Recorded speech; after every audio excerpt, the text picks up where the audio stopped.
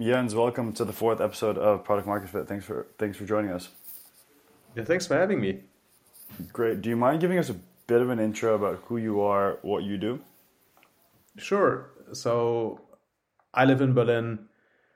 I run one of Europe's most active angel funds. It's called Angel Invest, where we make about 50 early stage investments in technology companies every year. And then we coach the teams for about 12 months after we write the initial check in very regular calls and talk to them about the issues that they have. Quite a lot of that tends to be around product market fit. Amazing. That's actually why I wanted to have you on board. And for those listening, Jens is actually an investor in my company, Index Health, and he's coached and helped me a lot through product market fit. Sounds weird talking to you in third person. Anyways, so how would you define product market fit? I mean, you've seen, at this point, hundreds of companies, so you know what works, you know what doesn't work. Yeah, so product market fit happens in sort of different stages. I think what characterizes, each one is that when you have customers who have foam at the mouth and who say, okay, this is super exciting, where is it in the early stage? Or they use it and say, that's amazing, how much can I pay for it? Or when they then hear about it, once you've defined your category, they just say, oh, that sounds great. And then as you're scaling marketing and sales, where you have such good response because of your positioning, messaging, and so forth, that people just really flock towards it, right? So it's effectively, it's a sweet spot where customers respond very, very favorably to your product. How would you put numbers behind that for, let's say, a B2B SaaS, let's say, or, B2C? Yeah, I think when in sort of the rule of thumb is that when you have strong product market fit, you convert somewhere between 20 to 30, maybe more percent of your qualified leads into paying customers. It's a question of the calibration. If you're converting a much higher percentage, then you either have incredibly strong product market fit or your lead selection tends to be too constrained, right? So you're letting you're filtering out too many potential leads before they get to talk to the sales team. So but the rule of thumb has always been between 20 to 30% of your qualified leads, meaning people whom you've had a demo with as an enterprise, as an account executive. If you can convert that percentage into paying customers, then the company is probably on track. So you and I have obviously worked together quite a bit. Yeah. So just looking at like what would you say are some things that you're seeing? Because getting to the point where you have some conversion, let's say 10%, lead to trial, whatever it may be, is like already a big milestone. What is kind of like what's happening before that? Before even getting there, like what are you seeing around companies? Like what does the iteration process look like? The flow. You see what I mean? Yeah, I mean we can use your company as an example if you like. Yeah, absolutely. That's it. Yeah. So initially, when you started, you had a certain concept of what you wanted to do, and then you went into the market. You built a minimum solution that you could actually really test with customers. And then you started talking to a lot of customers. And then what was the resonance of that? I mean, you found some resonance, but it wasn't really, it didn't really click with the vast majority of people that you were talking to, right? Yeah, it's true. At first, people thought we were an app. They didn't really get it. They wanted to pay like $10 per month for it. Yeah, getting the messaging right was a nightmare. Yeah, and it's a function of you need to. I mean, even if you have an idea of these are the people I would like to target. This is their problem. This is the job to be done. This is the value proposition that I have for them. That is sort of the first phase, right? So you're really just trying to identify what's the job to be done for the customer. How do I have to articulate my value proposition in such a way that it really clicks? And you will just experiment with different types of words, different sentences, until you get to the point where you get resonance. Yeah, and then you're just like, oh, I have to say it like this, and if I say it like that, that turns people off. And then you post rationalize, and you realize, oh, this phrase leads them down this path of thinking versus the other that leads them down this path of thinking. That's one aspect of it. But the much more important thing is to really think through what's actually the job to be done for these customers. What's the problem? What's the job to be done? What's my value proposition? Yeah, very frequently, people do this very sloppily and very superficially, and then they have very poor resonance because they have actually not understood the job to be done. Yeah, and then in the second step, you then build a product that then delivers that, which if you have defined the previous bit correctly, this is sort of where the genius comes in. There is very little for investors to do at that point because how you shape the product is an act of creation. Yeah. And the feedback from customers at that point is pretty much worthless. It's really the internal skill of the team to come up with something that really does the job and delivers the value proposition. And if you do this right, then, the people will say, oh my God, that's amazing. I really love it. Yeah. And then you come to the third bit where you sort of iterated a lot, which is category definition. Yeah. Just looking at what you said, I found that interesting. Like, you're right, the investor nor the customer can actually help, particularly the customer. And in our case, they didn't know what to call it, how to identify it or categorize it. And it really was just having consistent tests and talking to people. Yeah. And then we found some sort of middle ground, like what is the theme that kind of what's the reoccurring message that we're getting from multiple people. But I agree, it's actually, and that's kind of the scary part, and I feel like it could throw some people off, but it's a bit hard to even listen to customers at that point when you're defining a whole new category. Yeah, so it's that's that. The other thing is that the problem that you have initially is when you have no users or no customers who are actively using the product, the feedback that you tend to get from non-customers tends to be very, very diverse. There are so many different things that they say. It's very, very difficult to synthesize that into something that really means anything. Now, once you're at the point where you have a few dozen paying customers and you ask them for feedback, you tend to get very consistent feedback around the features that they're missing or the things they would like to be able to do that they can't, and so on and so forth. Yeah, and at that point, the iteration process becomes a lot easier. Initially, it's far more, you need to pick something, say, okay, that's probably it, and hope that you've picked correctly.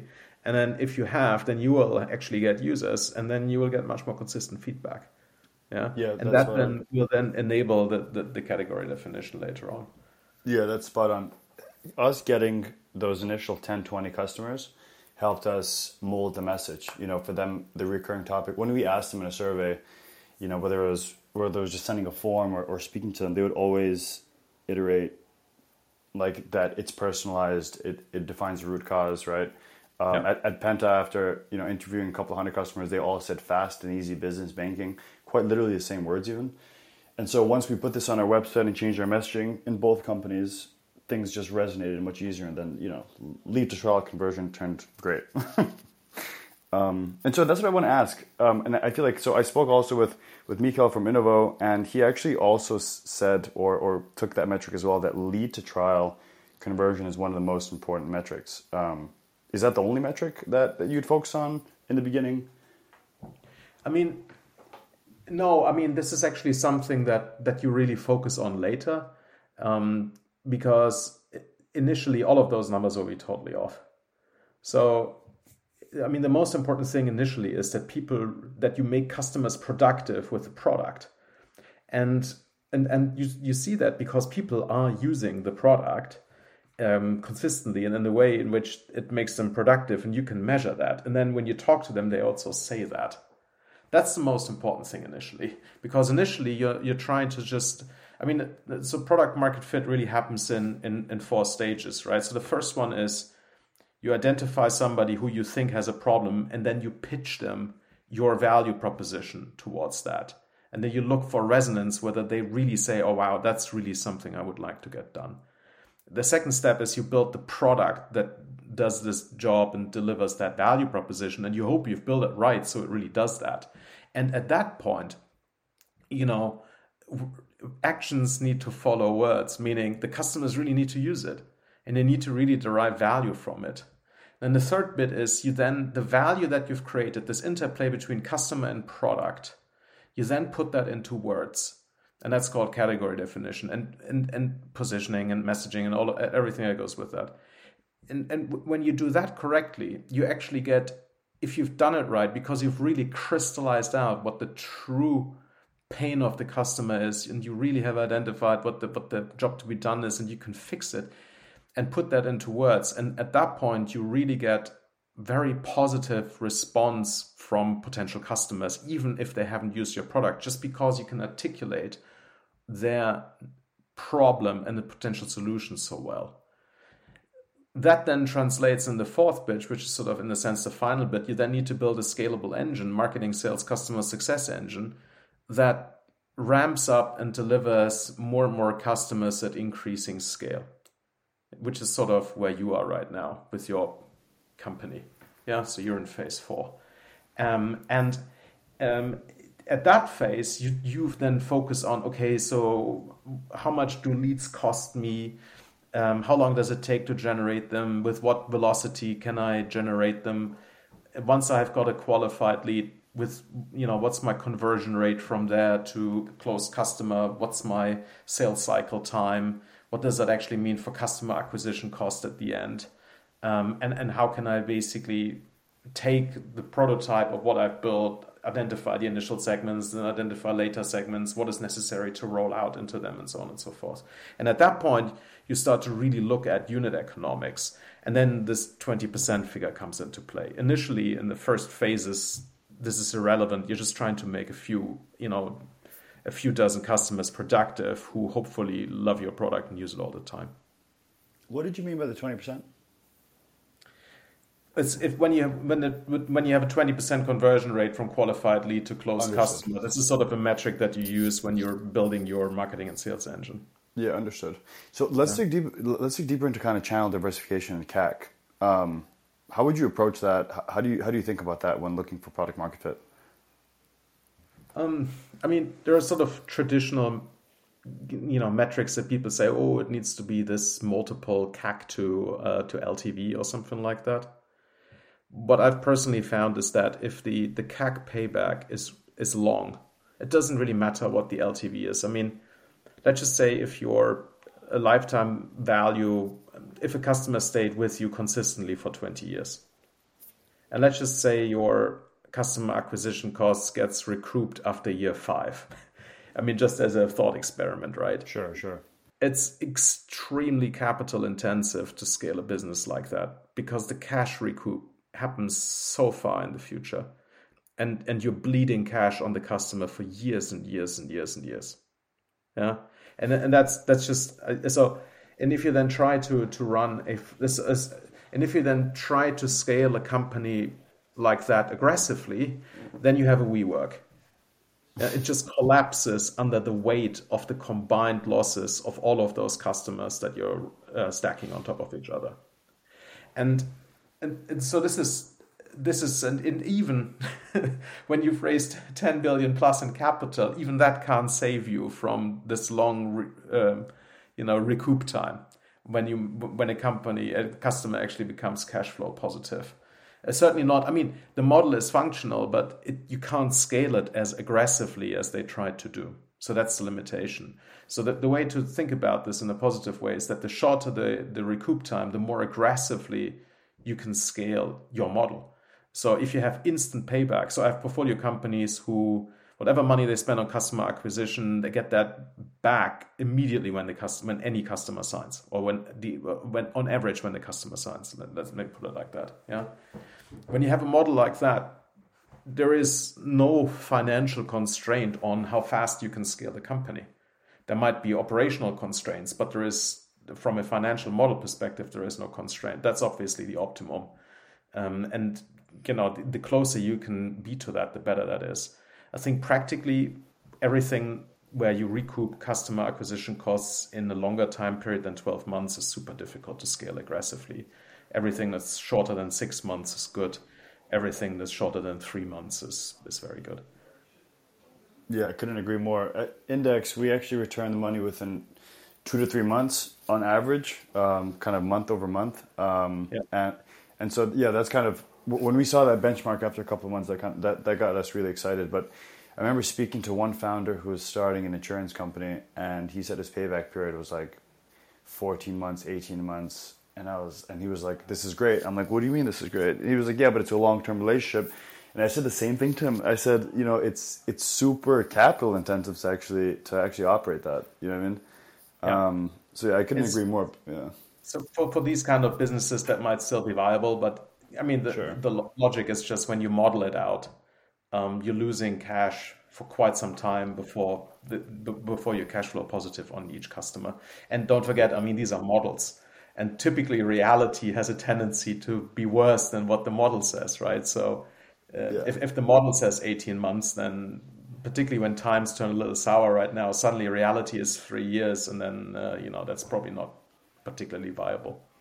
Yeah, I like a lot what you said. Even if the payback period's like let's say the LTV is 4 years, but it takes you like I don't know, or let's say 20 years, but 5 years. So it's kind of that 1 to 4 ratio, or 1 to 3. Let's say that a lot of VCs are talking about. It's still kind of like it's just way too long. Yeah, that's right. Yeah. And then how do you see channel diversification? Are you seeing founders in your portfolio focusing on one channel, multiple channels? What does that path to finding, let's say, those initial leads and customers look like? Um, well, this is maturity dependent. In the very early days, you typically don't have. Okay, let me say this differently.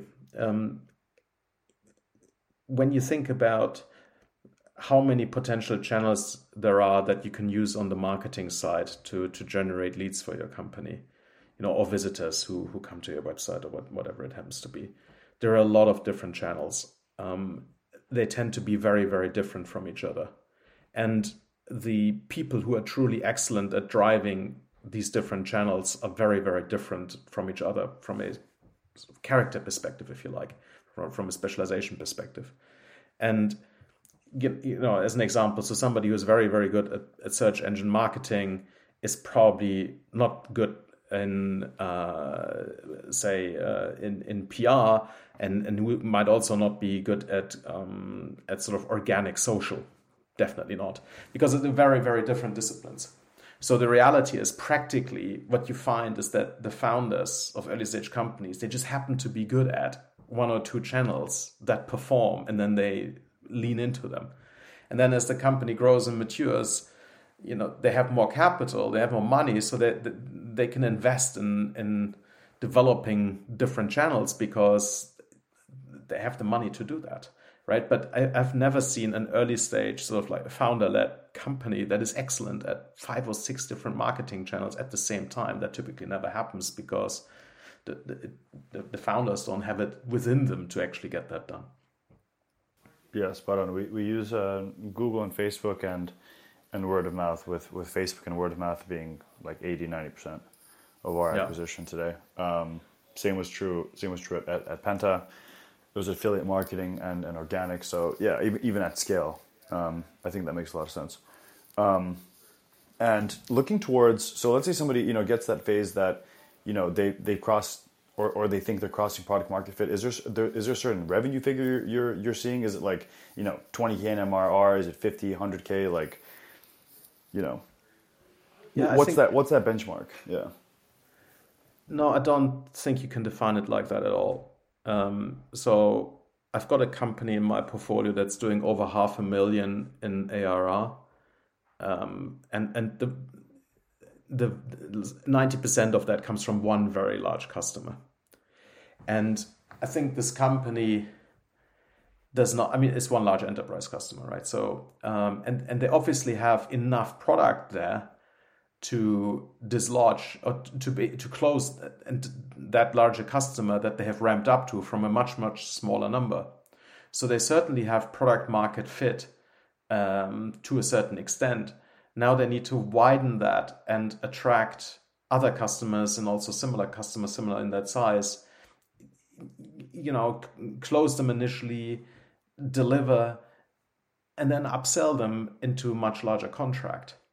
And it only is when you've done that with several customers that one could say, okay, so now they really have full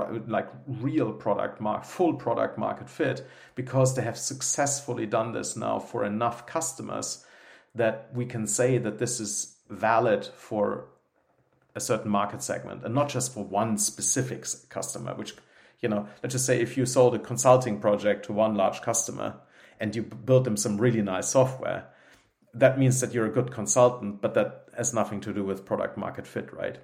So that then tends to be the distinction. So, but then at the same time, if you take a consumer company, so I've got companies that are doing way less than, even less than 100K ARR, and I would say that they have better product market fit with their market. It just happens to be that the average check size in that market is much, much smaller. So when a Series A investor would want to invest, let's say, I think that's interesting. So let's say the companies that are maybe direct to consumer, they're doing 20, 30K in ARR or whatever it may be, right? But these guys are not they're not sufficient for a Series A investment. What does the ramp up period essentially look like? You know what I mean? Especially in times like today, financially. The ramp up with regards to what kind of ramp up? So ramp up in terms of ARR, but also in terms of, the burn multiple, how much people are spending, being capital efficient. How do people get to Series A at that point? Because I feel like the Series A mark is the mark where it's I've gotten product market fit, it's proven, therefore I'm going to raise up, 10 million Series A, whatever it is. Hypothetically, this could be true, or it should be true, but the reality is it's never quite like that. So the good Series A investors tend to invest when they think everything lines up. So they can see that this company has a product, it's in the market, they find this market very compelling. And it is obvious from customer interviews that this product is really delivering the value proposition. And the company has the potential to really scale that. At that point, investors are typically happy to invest larger sums into a company, irrespective of whether you call it a large seed round or a Series A round or whatever you call that. Yeah, are there that's what investors are looking for, and I see. Right now it is very, very challenging to raise larger rounds, any larger round of funding. They still get done. They get done in a variety of different contexts. There are companies that are raised that right now are, have several million ARR that are struggling to raise Series A for a variety of reasons. There are other companies that don't have that a little earlier in the year and who raised 20 million. Yeah, and so it's just it's more a function of not product market fit. It's more, do you have investor pitch fit, right? Do you have a product that partner at that fund really loves and really wants to write a check into and really can see how this could be materially impactful on their fund? I think that's basically what this is about. Can we dig a bit deeper? That's super interesting. Why would a company with, let's say, several million ARR not raise a round versus one that's doing, I don't know, 1 to 200K, raise a great Series A? Everything is a function of. Yeah. So there can be things. Everything is a function of price. So for example, right now you have quite a few companies in the market that have raised, say, safes, if you're a Delaware C Corp, with very high caps, and throughout last year, earlier this year, and so forth. And these caps are sort of like, oh, my company is worth whatever it's worth, 40 million, 60 million, 80 million, whatever it is. Yeah. And, but then you have, I don't know, 1 or 2 million in ARR. And then investors come and say, yeah, I'm happy to talk 8 on 32 pre. Yeah. And then the founder, because that's sort of like, they say, yeah, that's like a 20x your ARR multiple and given your growth rate, and blah, we think this is a fair valuation in the current market conditions. And then the founders say, oh my God, yesterday my company was worth 60 million. Now it's only worth 32. That's ridiculous. I can't do that. And then they don't raise. So that's something that I see, I've seen this several times over the last few months, this kind of phenomenon. That definitely exists versus other founders who say, okay, I've raised, my last round was 3 million on a 12 million pre, and now I'm raising on a 30 something, so I'm doubling the share price. Happy days, let's do it. So it's not just about whether investors are willing to give term sheets to companies, it's also whether companies are willing to accept term sheets from investors, right? And what the conditions are around that. Now, if you've raised 5 million with saves, and then suddenly these 5, and maybe the term sheet isn't 30 million pre, maybe it's 20 or 25 million pre, and then these saves are squeezing into the pre-money with a discount, you can get diluted pretty heavily, right? And this is sort of from a cap table modeling perspective, this can be extremely painful for founders. This is also why certain deals don't get done right now. Yeah, so it's not just that founders don't get offers, but sometimes right now the offers that they get are challenging for their cap tables, and certainly, also very challenging emotionally. Yeah, that's super ugly. I'm happy I'm not raising right now.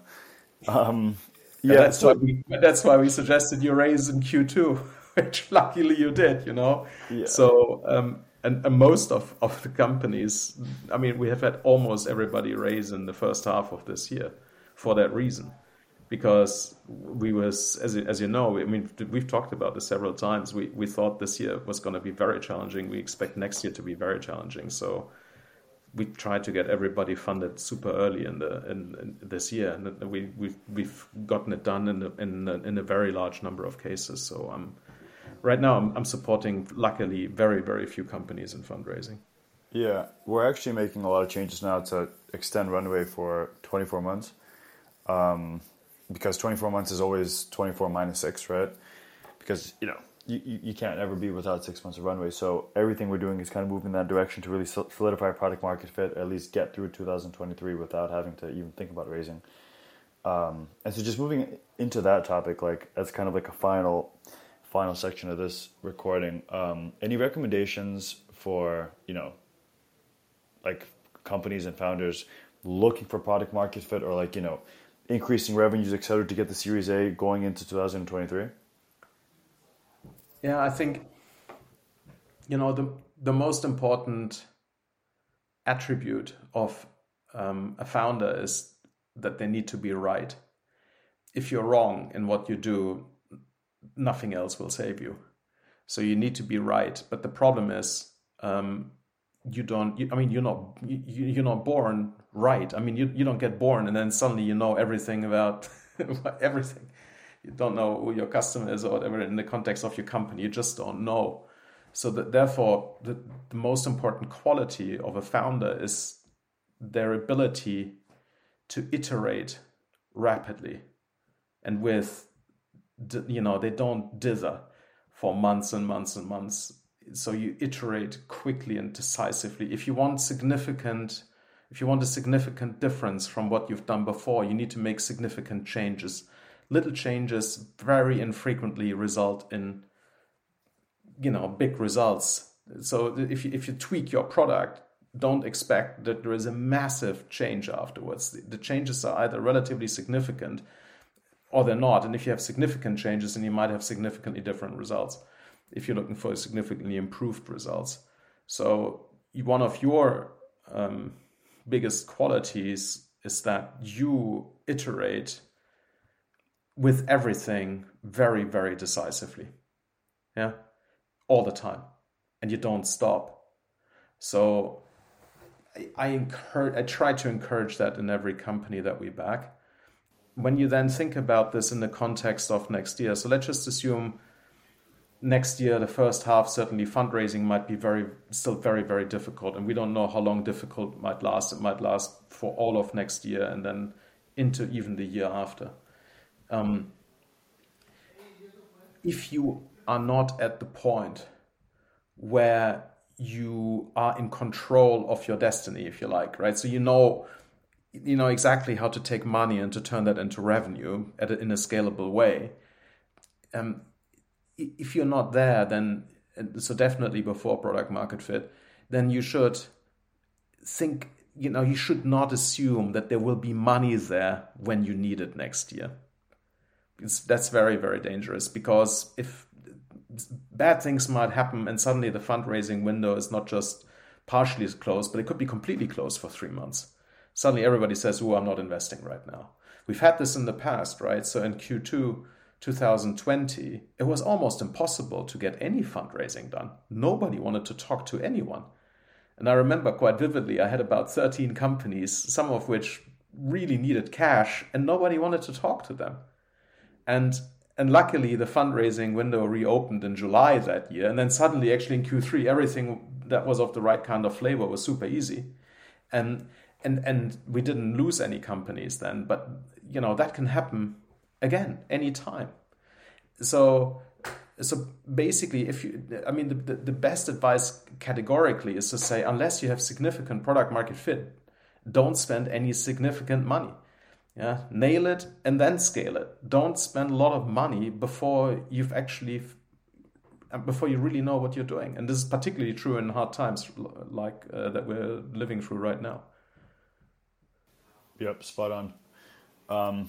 Yeah, like I said, we're also looking to cut costs in every corner. So yeah, I think that is good advice going into 2023. Any other thoughts? I know you're a big reader. You've helped me with so many books. Any books that you would recommend to founders? Oh gosh, Top three, top one. Yeah, the number one book that I think every founder should read, and very few have, or even when they find the book, they don't want to read it, is The 4 Steps to the Epiphany by Steve Blank. I read it 3 times. Yeah, I know. Yeah. And then, I know. I recommend you read it for the second time or something like that, right? So, yeah. It is the process of thinking through the steps that you go through when you're building a startup. It's incredibly useful. But founders don't particularly latch onto that. The second book that I think every inexperienced manager should read is The 5 Dysfunctions of a Team by Lencioni. I think this is sort of what I've learned is that it is impossible to turn people who have limited experience in managing into excellent managers. Becoming an excellent manager is a multi-year self-improvement process, or multi-decade self-improvement process. But it is actually possible and quite easy to turn every manager into a functional manager, and every team into a functional team. And the book explains how that works really, really well. It's super easy to read. Every team that I give this to goes from dysfunctional to baseline functional, and it's never done any harm. Founders really like it, so this is a great book to read. And then a third book, I've recently found that the books on category definition tend to work quite well with founders. So that could be Play Bigger, or it could be the category design toolkit. So those are books, they're by I think these people call themselves the Al Rise and stuff. Yeah, I just read that. I read both those. Yep. Yeah, and the concept there is all based on a book called Positioning by Al Ries that was published in the 70s, where they talked about something that Ogilvy realized years before, which is that all these brands try to go into people's brains, and there are more brands than there are words in the English language, and the brain can't deal with all these made up words, all these brand names. The brain has got no place for them to go. It doesn't work. So what the brain does is a hack, right? It takes a few words, it creates a 3-4 word combination, and then it attaches the name of a brand with that combination, and these things then get sort of functionally fused. And therefore you have a defined category, which is this combination of words. So it could be internet search, and then the name that goes with that is Google. So then internet search is Google, and Google is internet search. Yeah. And as every startup should try to create and dominate a category, because once you're in people's brain and your brand is synonymous with that category, then every single time when people think, I should really think about buying a CRM, they will think Salesforce first and then everything else second. And that's really where you want to be as a founder. And this is why these books are useful, because they explain how to do that in the context of a technology startup. Great. Sounds good, Jens. Thanks a lot for your time. Any final Any final comments?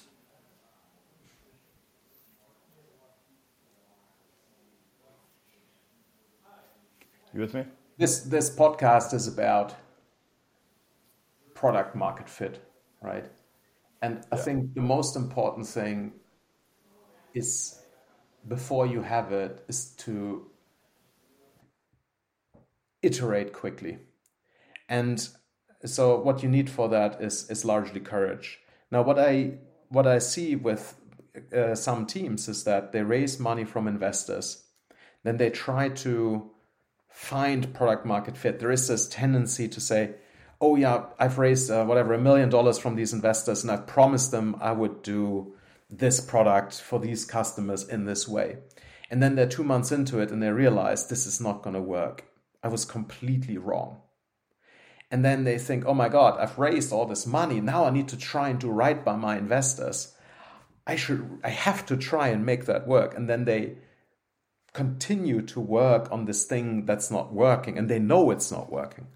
And look, the truth of the matter most certainly is that investors care about investing in companies that win. If your company is not winning, take the money that you have and either give it back to investors or change what you do. Because I promise you, I mean, half of all these sort of really valuable companies that I have invested over my entire career were total pivots from what they did before. Half of the others were partial pivots of what the founders did before. And there's a very small subset of where founders were really right completely from the start. This typically doesn't happen like that. So if you find that what you're doing isn't working, have the courage to change it. Reduce the team back down to the founding team or a relevant set of people. Iterate on the new idea that you've got, the second, the third, and try to find product market fit. Because if you can't find it, nothing else that you do matters, because you can't progress. And no amount of... I've seen companies burn through tens of millions of euros without product market fit. And trust me, the more money you have, the larger the team, the longer it takes and the harder it becomes to actually find product market fit, because you're busy with hiring people, managing them, spending money, talking to your board, and you still don't have any product market fit. So what you want to do is just focus on that first. And if it doesn't work, change it. Something is working, lean into that, and then you raise lots of capital. That's really how it should be done. And that's actually in all the companies that have become huge in my portfolio. It all happened in that order. So they first nailed it and then they scaled it. And, next year in particular, put yourself, I would try to constrain myself on the capital expenditure side. I would try to stay mean, not overspend, try to find product market fit, crystallize it out, and then start scaling from there. I love that. I always feel like founders put way too much importance, kind of, what does the investor think, this and that. It's like, just focus on what the customer thinks and they're going to be very happy. Yeah. Look, if investors follow happy customers, but investors don't create happy customers with the cash that they're putting into companies. No. Yeah. I heard a good quote from, I think it was Jack Dorsey, but he was quoting somebody, but he basically said that investors won't make great companies, but they sure can ruin great companies. Or it was like great boards or something like that. I found that funny, but it's like, I feel like a lot of people put too much emphasis. Oh, it's a tier 1 VC. They're going to help me become successful. And it's kind of like, they're not going to help you become successful. Your customers are. So yeah, that's certainly how you, what you do for your customers, and then their willingness to give you money. That's basically what will make you successful. Yeah, definitely. I mean, even though I find investors like you extremely helpful. I mean, we wouldn't be here today without you, obviously. So that's not to negate the fact how important investors are. But yeah, I mean, it's all about the customer focus. Look, I mean, the truth is that when you have a successful company, there will be many people who have contributed to it in different ways. Yeah, and obviously, when something fails, it was nobody's fault. So, sure. I think I think of it this way: when I invest in a team on day one or very shortly after, because I interact with the team relatively frequently and it's a small team, you can actually have an impact. Whereas if I had the same interaction with a company that's 100 people, Think about it. The CEO has got contact with dozens of people throughout the week, just company internally. So one person who sits on the board, who meets them every 2 months or every 3 months or however frequently they work. This is a very small percentage input on the thinking time of a founder. Yeah. And obviously that person can say good things or bad things or whatever, but it's just a very small percentage of the overall input that a founder has. And so therefore the ability to impact the company tends to be very limited. Yeah. Yeah, I see that. Yeah. I mean, it's kind of, I try to set up my week where I'm speaking to at least 2, but most weeks up to 5 customers. So it's kind of 1 per day. And that really helps me drive direction. So it's kind of, there's 2 or 3 people within the company, people directly selling to customers, right? Or speaking to them. Obviously, we have doctors, et cetera, but it's kind of like we have like a whole loop of customer feedback that I can then feed in. And then get feedback from investors saying like, hey, look at this metric, think of this, think of that. This is what I'm seeing from my portfolio. So examples from your portfolio, for example, have helped me a lot actually iterate, You don't need to learn every lesson yourself. It's you can learn from other people. It's definitely the faster and cheaper way to learn. Yeah. Sounds good. I guess that's about that. Thanks a lot for your time then. Thanks for having me, Ludger.